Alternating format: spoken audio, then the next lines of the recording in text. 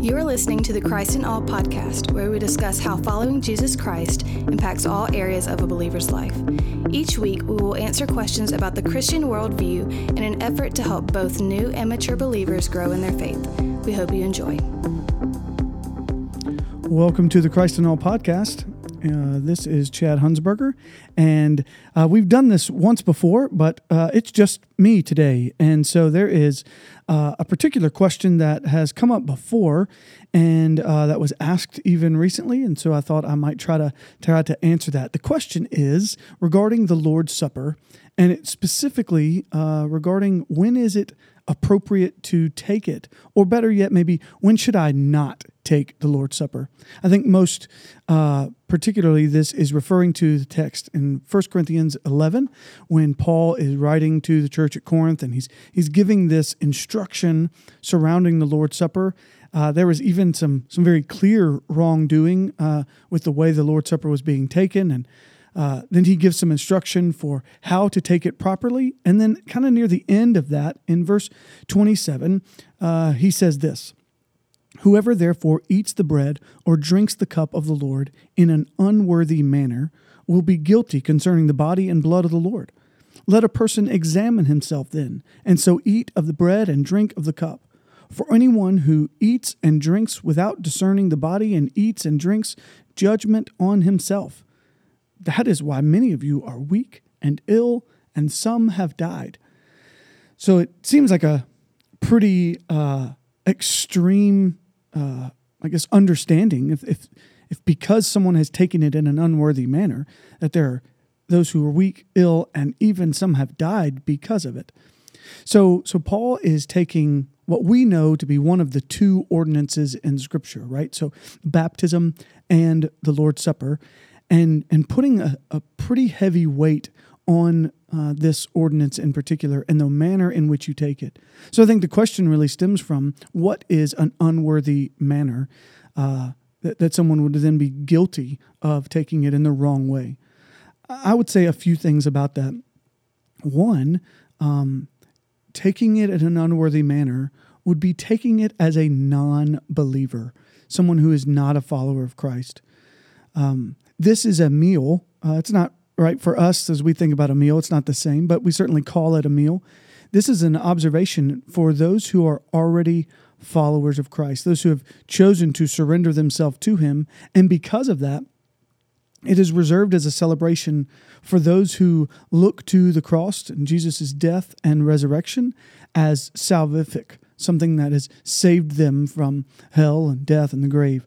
And so even for people who are actively present at church, regular attenders, but are not yet followers of Christ, that would be taking it in an unworthy manner. And the reason for that is because if someone isn't seeing his body and broken for them and blood spilled for them, then it is not respectful to even celebrate or be thankful for something that they haven't responded to in that way. Secondly, I would say that taking the Lord's Supper in an unworthy manner would include doing so with unforgiveness in your heart. A reminder for us is that Scripture even gives us that instruction that we are to forgive as Christ has forgiven us.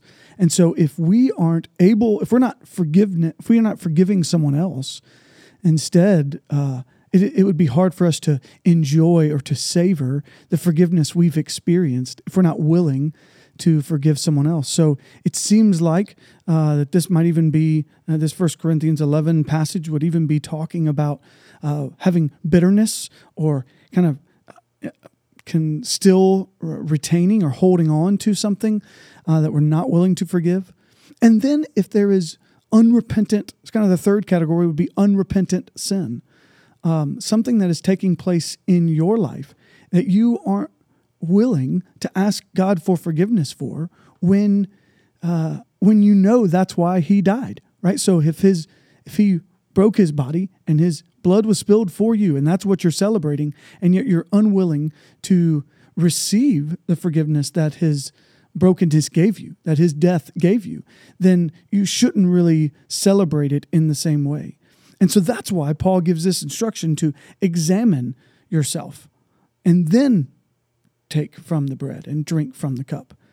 And so one of the things we try to do here at Colonial Heights, and certainly you can do no matter what church you go to, before you even pick up the bread or take the cup, is to pause and do just that. Examine your heart. Consider if there is unforgiveness in your heart, if you are a true believer, if you do have some unrepentant sin that you need to confess to the Lord, do those things and then go back to the table. I say this often at Colonial Heights when we are about to take the Lord's Supper. I say that it is perfectly okay for the tray of the cup and the bread to pass by you and you not participate if you know you ought not to.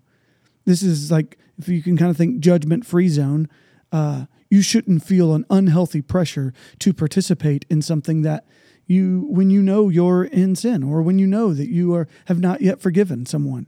It is better for you to pause than it is for you to partake. And I would say if you are at a church that takes the Lord's Supper every Sunday, that would give you a great opportunity to, week after week, go before the Lord and examine yourself. Ask God to make clear your heart before you partake of the Lord's Supper. If you are like a lot of other maybe Baptist churches that don't partake in it every week, then whenever you hear it's announced ahead of time, hey, we're having the Lord's Supper coming up, or at Colonial Heights, we have it several times a year. And when you hear that, you should prepare your heart then, not only in the 30 seconds prior to taking, but in the days ahead, even the hours ahead, that you might be prepared to enjoy and celebrate the Lord's Supper for all that it gives us, the physical and reminders and the imagery that it provides for us of the Lord Jesus and his death and resurrection, the gift that it is for us. So I hope that this has helped you, maybe answered a question that you've had before. If it does help, then I would encourage you to rate it, review it, share it on your social media.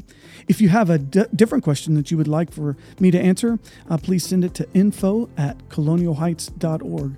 And thank you so much for listening.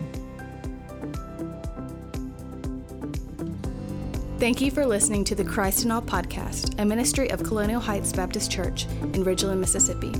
Together, we glorify God by making disciples of all nations.